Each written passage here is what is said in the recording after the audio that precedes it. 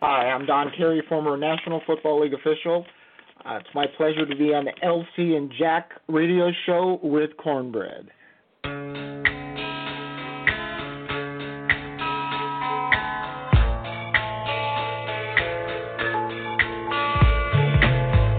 You are listening to the LCandjack radio show, live from New York. And now, here are your hosts, LC and Jack.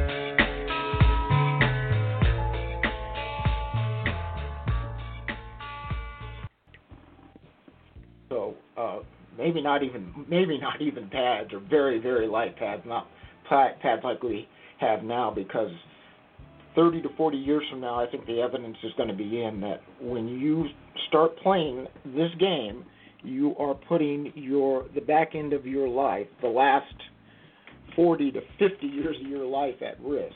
Now, some people want to make that trade-off, and they will do that. It's an opportunity to not only to play a game you love, but to make good money from it. But you can look at more and more of the players that have played this game that are suffering from the trauma. Their kids are not playing the game. So that's so true. Absolutely. And I get it. I think a lot of people do. I've seen a lot on the youth level, being involved. The numbers are way down. But to be fair, some of the other sports are not getting the negative press. I mean, I understand why the NFL took the hit, but a lot of sports have more concussion rates, higher concussion rates than football, and that's really been starting to be in public. Absolutely. Women's soccer has an enormous problem with head trauma at every level, and you're right. I think that it's probably because it does not get publicized. They are not the number one sports. Head trauma, let's just leave it there with head trauma, is a tremendous problem in all contact sports. And you're right. NFL takes the hit as number one and all kinds of other issues. But if you look at what happens in women's soccer, not good. And in fact, you can go back to, you can look at what happens to top-level players in European soccer. A number of those are suffering identical head traumas as NFL athletes are. Not to a larger, to about the same level. If you look at the number of contacts, so it's a problem with the head is not designed to take blows. The helmet will the helmet will protect the skull. It will protect the skull and the face, but the brain floats inside the skull, and the trauma is not from the contact of the hit. It's from the head bouncing off the inside of the skull. You can check that out anytime you'd like. Anybody that talks to you about that. That's why we can only make it safer. You cannot make it safe because that trauma, those contacts, and everybody's different. Some people don't respond to it the same way. Their brains don't get that. So it's not everybody that's going to have that, but it's probably far too large a number. Now, it's kind of transitioning. There's been several officials that have kind of they paved the way. Did you ever had a chance to meet Burl Toller? Oh,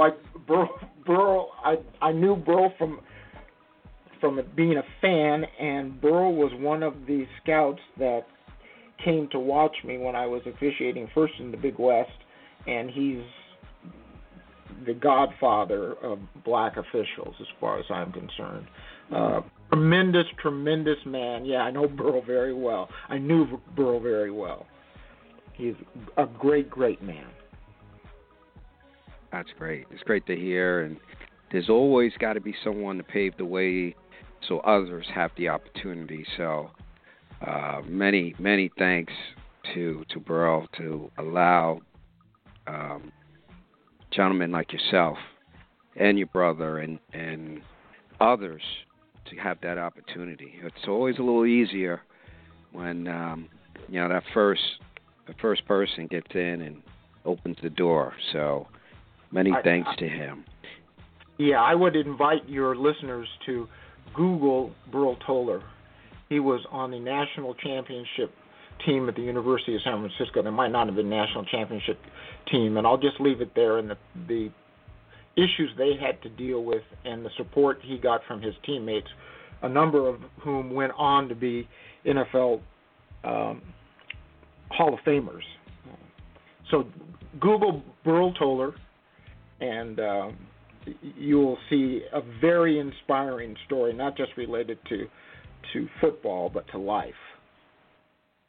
And that's key, right? Is essentially usually the men and women we speak to. It's more than just what they do; it's their principles and just what they bring to the job.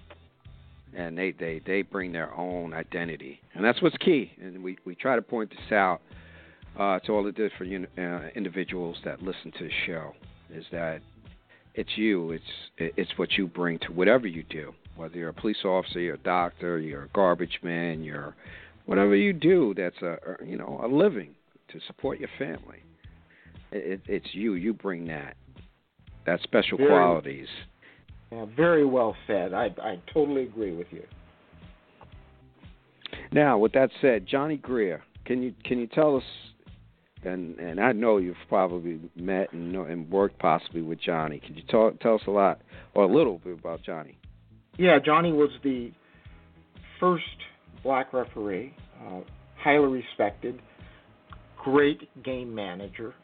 Everybody that officiated with Johnny loved Johnny. The coaches and players loved Johnny. Just an exceptional National Football League official and human being. So Johnny paved the way for all of us. Johnny was a back judge when he started. He's still intimately involved in the game and teaching and evaluating with the Pacific 12 Conference. So I cannot remember if I was ever on the field with Johnny, but I was in the league with Johnny, and Johnny was a supervisor of referees for a long time before he retired and then picked up his work with the Pac-12. So Johnny, an exceptional individual, paved the way for a lot of people, provided opportunities for a lot of people, served as a mentor to a number of officials that are in the league and are very successful. Well, sounds like definitely a future guest of our show. Yeah, I think that. Yes, sir. Got an opportunity. He's got a lot of stories to tell. Well, that's good, and we like to get those stories out there because, unfortunately, a lot of times, us being a show geared, I'll call it to the urban audience, but it's really for all people because we're worldwide, you don't get that, from just the small background you may get it. And those stories, touch so many different people. And it gives you another perspective of maybe the experience that someone goes through or the impact that they've made just for, in our conversation, just you getting that opportunity to do something that you loved on the highest level, which is, a rare thing, especially for African American. It's almost impossible I don't want to say impossible to become a referee or an official, but and this is something that I'd love to, since we're talking about, how is there a lot of African Americans that are officials, and if they are they getting the opportunity? I would say there are not the numbers that one would hope would be involved, but it's a very, very tough process for anyone. First of all, you have to have the opportunity in your life, the space in your life to do this. I'll just talk to you about locally. We think we have a very good program without regard to race, color, creed, or gender. But the fact of the matter is, it's like I'll do this about engineers. If we as a people would like to have more engineers, more than 3% engineers, or whatever the number is, that means you have to input many more into that process than we are now.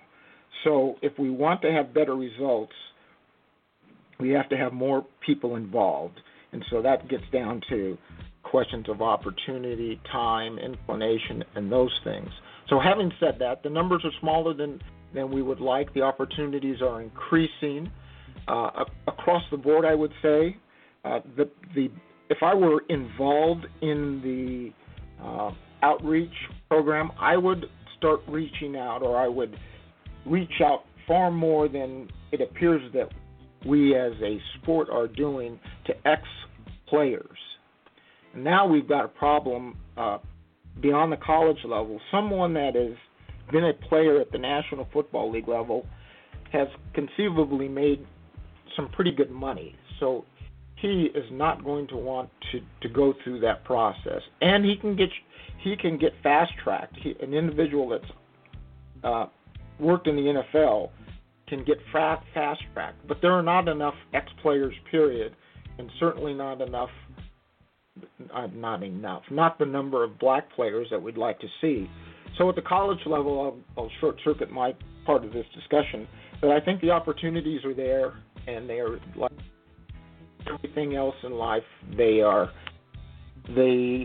come down to opportunity, right place, right time, right assets. So I wouldn't tell you that where we would like our numbers to be, but right. I think there is a great opportunity. It is not an impediment to your success.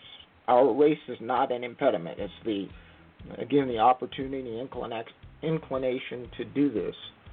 And just to talk about this a little bit more, when you look at a National Football League player, an NBA player, a baseball player, that individual had extraordinary skills, gifts. Absolutely. Then they worked on them. And then they did the things that it takes to be a good teammate, to follow instruction, to follow coaching, all those things that make a good athlete. The world is full of athletes of all stripes that have extraordinary ability, but they can't work in a team environment. Their life doesn't permit them to work in a team environment. They're not enrolled in a college, so they don't get to play college football. And they do have the basic talent and skills, but not unfortunately, the way life is, that isn't the whole story. So there are right. You can go to any place. I from a distance, I've watched casually the inner city basketball played in New York for the last 60 years. There are players there that could step on an NBA court and function at a very high level for a period of time. Now, do they have the skills to adapt themselves to work in that environment at all times? Clearly, not always. And it happens on baseball fields. It happens on track and field events, that the people that we don't always get the very, very best people involved because for one reason or another something sidetracks us, or we just can't complete all the requirements to get to the place where you'd like to be. So the same thing applies to officiating. The number of officials that commit themselves to it, that do well, from our families, do well. We would like to see many, many more. The opportunity is there. The outreach is there. We just got to do a better job of getting more people involved in the process. Not so much the people in the process that need more help. It's getting the right numbers in so that now instead of 3% engineers, you're getting the 12 or 13%, 15, whatever the unlimited number is. But you can't just wish overnight that you're going to jump from a participation rate of 15 to 20% to 30 or 40%. It does not happen that way. No, understandable. I'm glad you kind of shed that light on the process, and you make a good point. You have to have it. It becomes a numbers game, and the more people or applicants that are out there, it will raise the number up. So that's great to hear. It would be good to, I mean, you always, and I know several former players, and I know Brett does as well, and they always could come out into the community and give kids and those athletes insight of hey, what it takes. It'd be really good, and I've never seen it. I'm sure that it's being done. It'd be great. Obviously we do it via radio, right? But it'd be good to actually see former officials like yourself, and I'm sure you do in your area, but a little bit more out there kind of doing the recruit, like, hey, this is a great opportunity for you, not necessarily be NFL, but for them to strive to, hey, if this is something you like. I mean, I know several individuals that are doing it on high school as well as college, and just getting them that information of, hey, you have an opportunity to be at the highest level.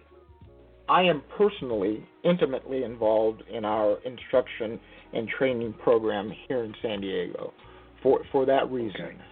Okay. It is what I do. It is what I love. I love teaching. I love giving people an opportunity or being involved in the opportunity for them to improve their skills. And after that, I don't work very much at the college level, because at the college level, those individuals have already demonstrated their ability. But I find it very rewarding, and the improvement and the development of skills that you see from the high school to small college is enormous. And then they're on their own, and then you try to put them in the right place, in contact with the right people, so that they can work to their highest ability. So I do it. I know others do it. It is important. I was taught by my mentors to give back. That it wasn't enough for you to accomplish on your own. If you're climbing the ladder, you have to be reaching back for somebody else. Someone else has to come. Absolutely. It's not just you. That's a responsibility. Absolutely, I agree, and we got a couple more. I know you've been good. We got you on the line. I got a couple more quick ones, if that's okay, Don. Of course. And if you're just tuning in, this great interview is Mr. Don Carey, former NFL official and also referee. So what was the most, I don't want to say a highlight because you're doing something that you love, but is there a particular game that stands out that, you look back and you're like, it was such a joy to have that opportunity to officiate that game? I'm asked that question a number of times, and I was fortunate to work a Super Bowl. That was a great reward, very satisfying. But it's the things that stand out in my officiating career are plays, games, not the full game, but things that happen in a game. So I don't have anything like that, and a story that would take too long to tell. No, it won't. I'll do it very quickly. A play that sticks out in my mind about all kinds of things about the National Football League and the way the game is played. It was a Tampa Bay Buffalo Bill game in Tampa, and Rob Johnson was the quarterback for Buffalo, and he was rushed and hit hard just as he threw the pass by Derek Brooks. The play ended up covering 15 to 20 yards more, and he was being chased around in the backfield. Derek Brooks got downfield and made the tackle on that play. And that, as you're officiating a game, you see small things. You see Randy Moss and you see other players just do things that Terrell Owens do, things that you just have a hard time believing how people can get that. do talent, don't play. So that play and one other play was a San Francisco against Green Bay in San Francisco. Terrell Owens went up to make a catch at about the 8 or 9 yard line, if I'm not mistaken. Outfought the defender for the ball, ran over the defender, scored a touchdown, and just the way that he did it caused my sideline partner and I just to look at each other with our mouth open. You can see that play because that's the play that he makes that catch, runs in the end zone, and takes the pom-poms from the cheerleader and starts leading the Sounds like a T.O. play, baby. Exactly. So if you go look at that play, and it runs, the whole play doesn't run, but it's the beginning of that play where his catch and his domination, total domination of another world-class athlete, which was just shocking, and then to just sort of let it all go grab the pom-poms and shake them. Those two plays stand out to me more than anything else on the field. There are many others, but those are the biggest in my mind. And those are classic highlights. I see them all the time on the reruns. Too. Was there any particular coach, Don, and again, I know you know, it's kind of tough, throw anybody under the bus, but was there any guys that you'd be like, if you had a chance to meet him, LC or Brad, you'd be like, he's kind of a one-of-a-kind guy, or even like player, you only get certain aspects of some of these guys where they're really, most of them are really good guys, but is there any guys that kind of stick out, or players or coaches?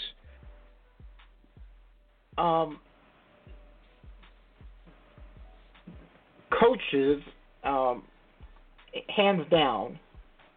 I'm kind of biased because I was before I got in the NFL and coming along, I was a big fan of Bill Walsh.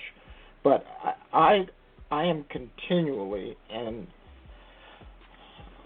always amazed at the coaching skill of Bill Belichick. And officials had very little contact with players off the field and only that kind of professional contact on the field. But I'm amazed at his skill, and I just have not seen anybody with his ability to get performance out of players and teams. And it goes back to an old statement about coaching, about he can beat you with his players, and he could beat his team with your players.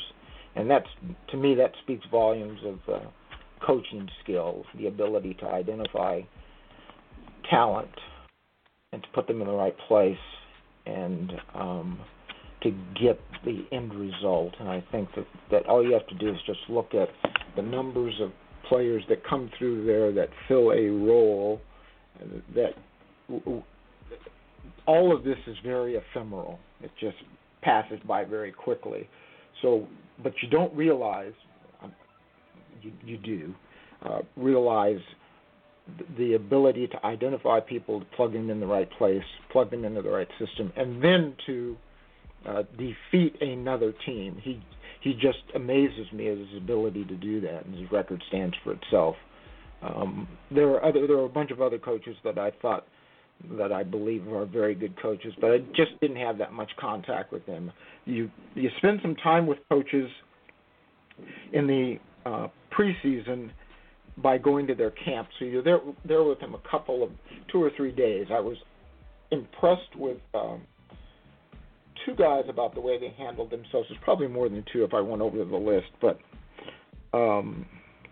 Marty Schottenheimer was a great teacher, coach, and I spent some time one year with Lovie Smith's team in Chicago, and I was impressed.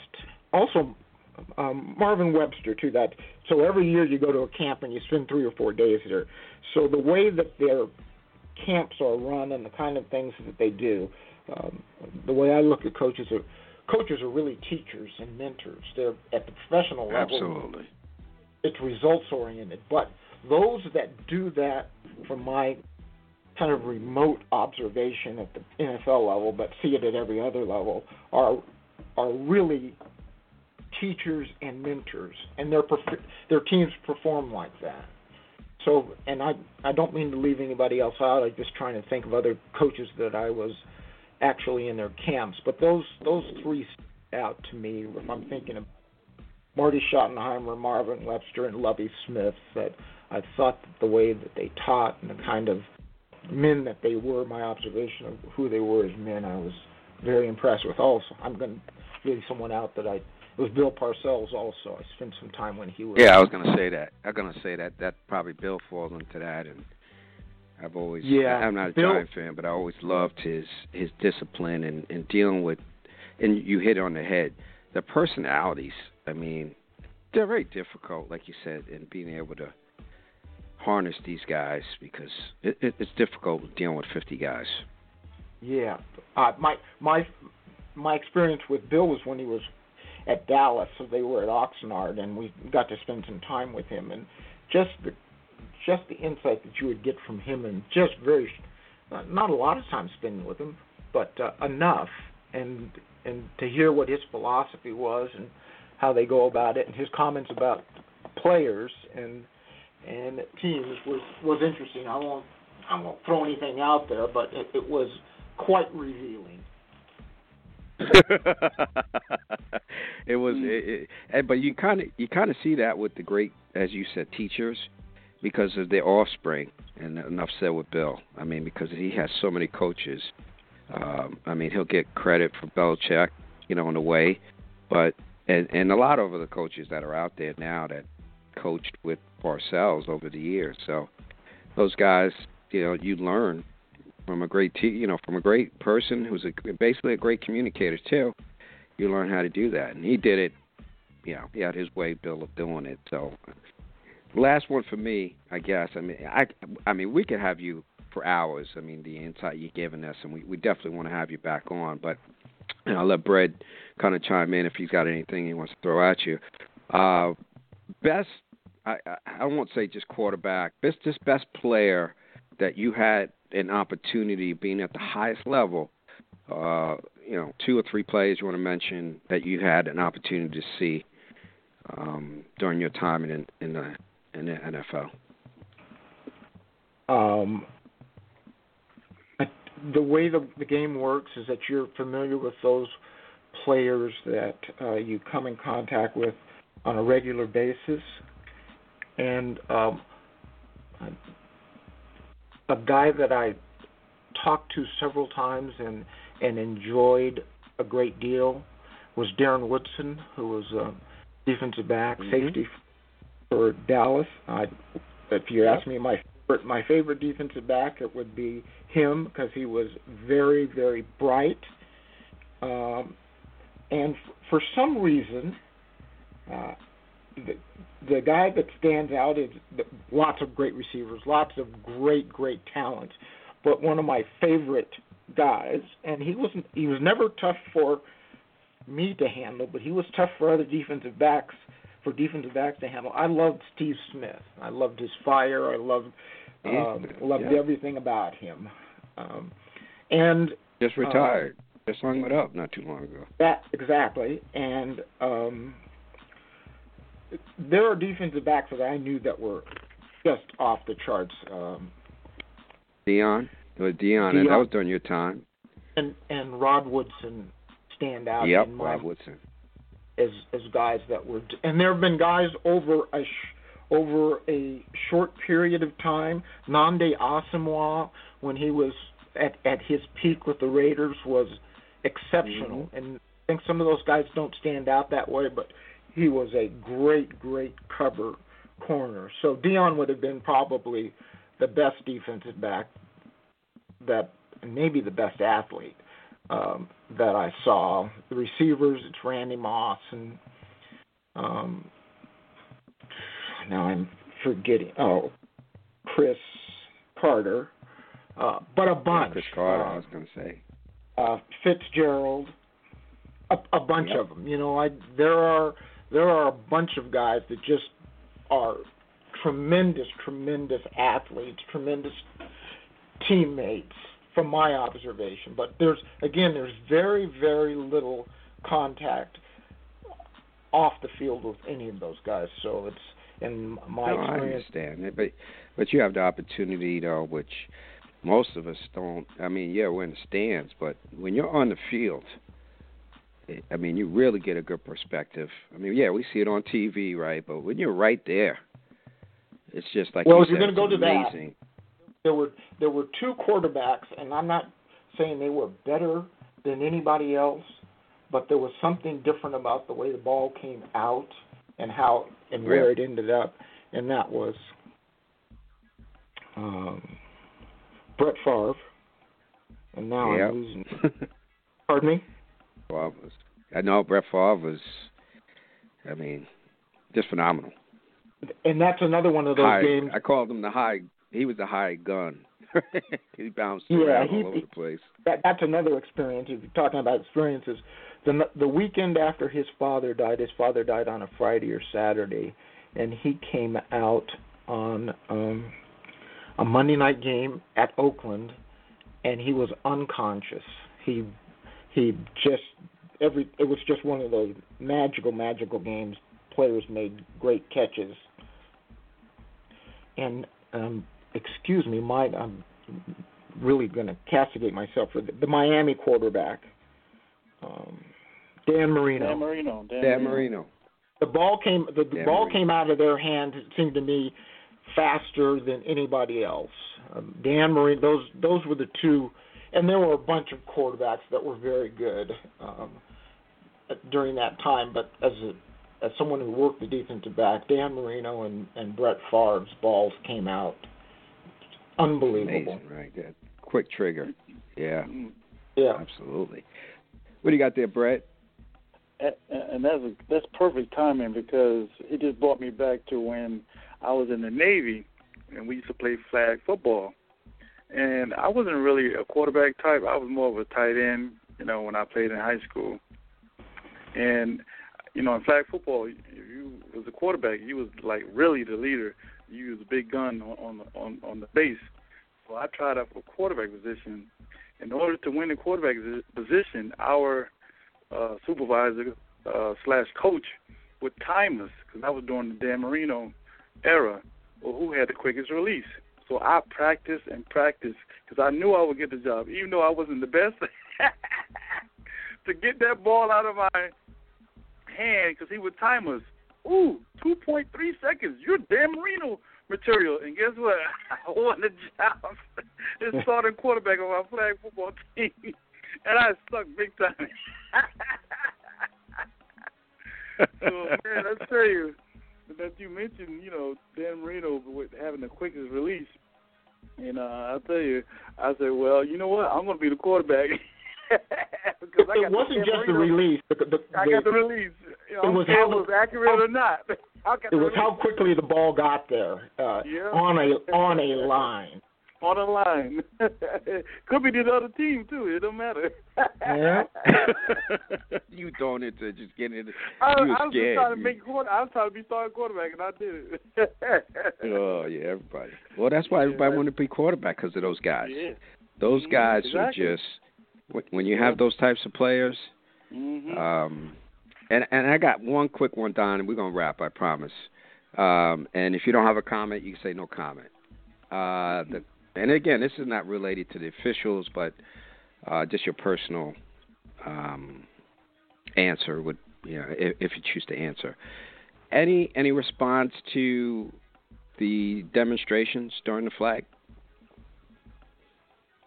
Yeah, I'm in complete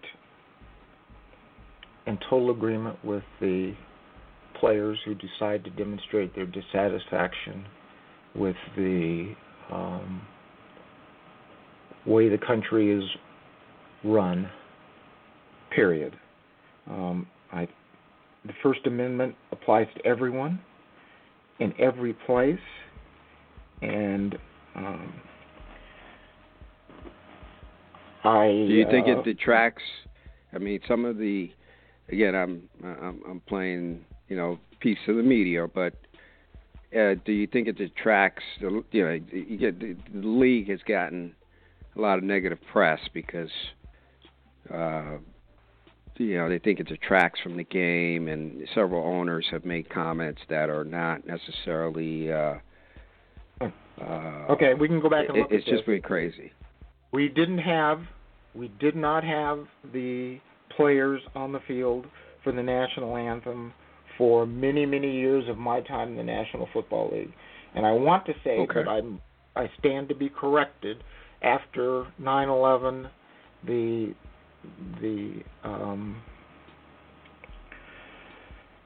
players were on the field for the Star-Spangled Banner. That's a choice by the players and the people that run the league.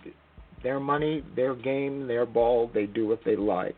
But that does not lessen a player's or an individual's opportunity to protest in any reasonable way.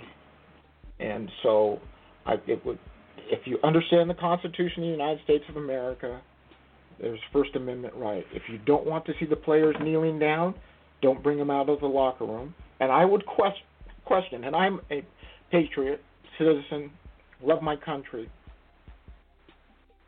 I have a question about why we have the national anthem before sporting events. We don't have it before any other things that I can remember. We don't have it to start school. We have the Pledge of Allegiance to start school, but we don't have the Star-Spangled Banner.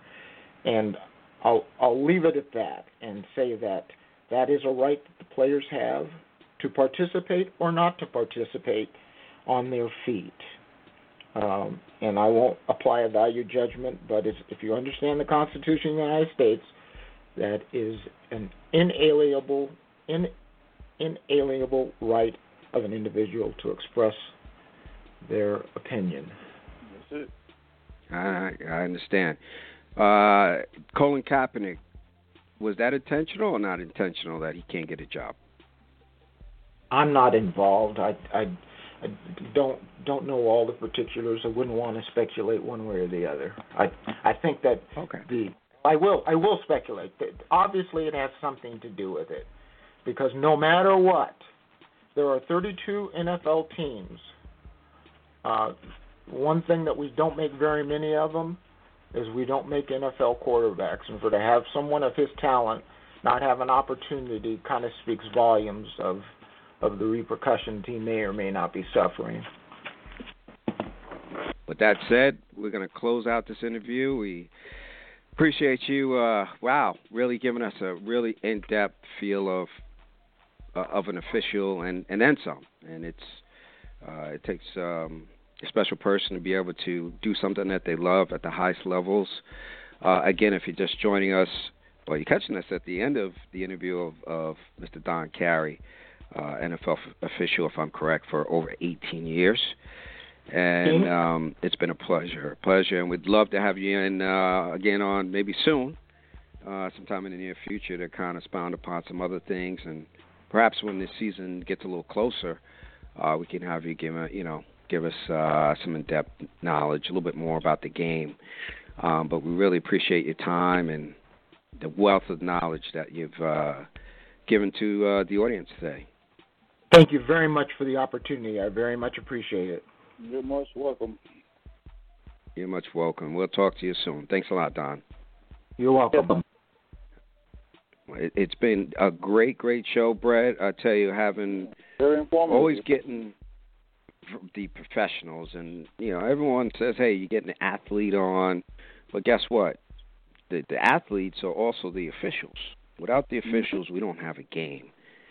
And so we tip our hats to those men and women that do this game of being officials. And specifically today, we thank Don Carey for shedding that light to us. And we look forward to having him in on the show again soon. So make sure you hit us up, of course. always have the great guest and give you the opportunity to, get some insight of what it takes just to be a professional in whatever you like to do. I believe that you learn something from everyone on how to make yourself a better person. What do you got there, Brad, before we wrap the show? I got a couple of shout-outs to a good friend of mine, Adrian, down in Shelby, North Carolina. Mr. Ed Corley, Marianne Taylor. Going to give a shout-out to my homegirl, Maria Reyes. Going to be going checking out the Knicks and Cavs game tonight. And guess who I ran into, man, online? Mr. Bill Rawlings, Mr. Shoebling. Remember him? On the Absolutely. on our TV show. So I'm going to give a shout-out to those people real quick. And I want to thank Don Carey for an awesome interview, and I look forward to having him on the show again in the near future. Absolutely. So with that said, we're going to sign off. Stay safe, stay sound. God bless. Peace.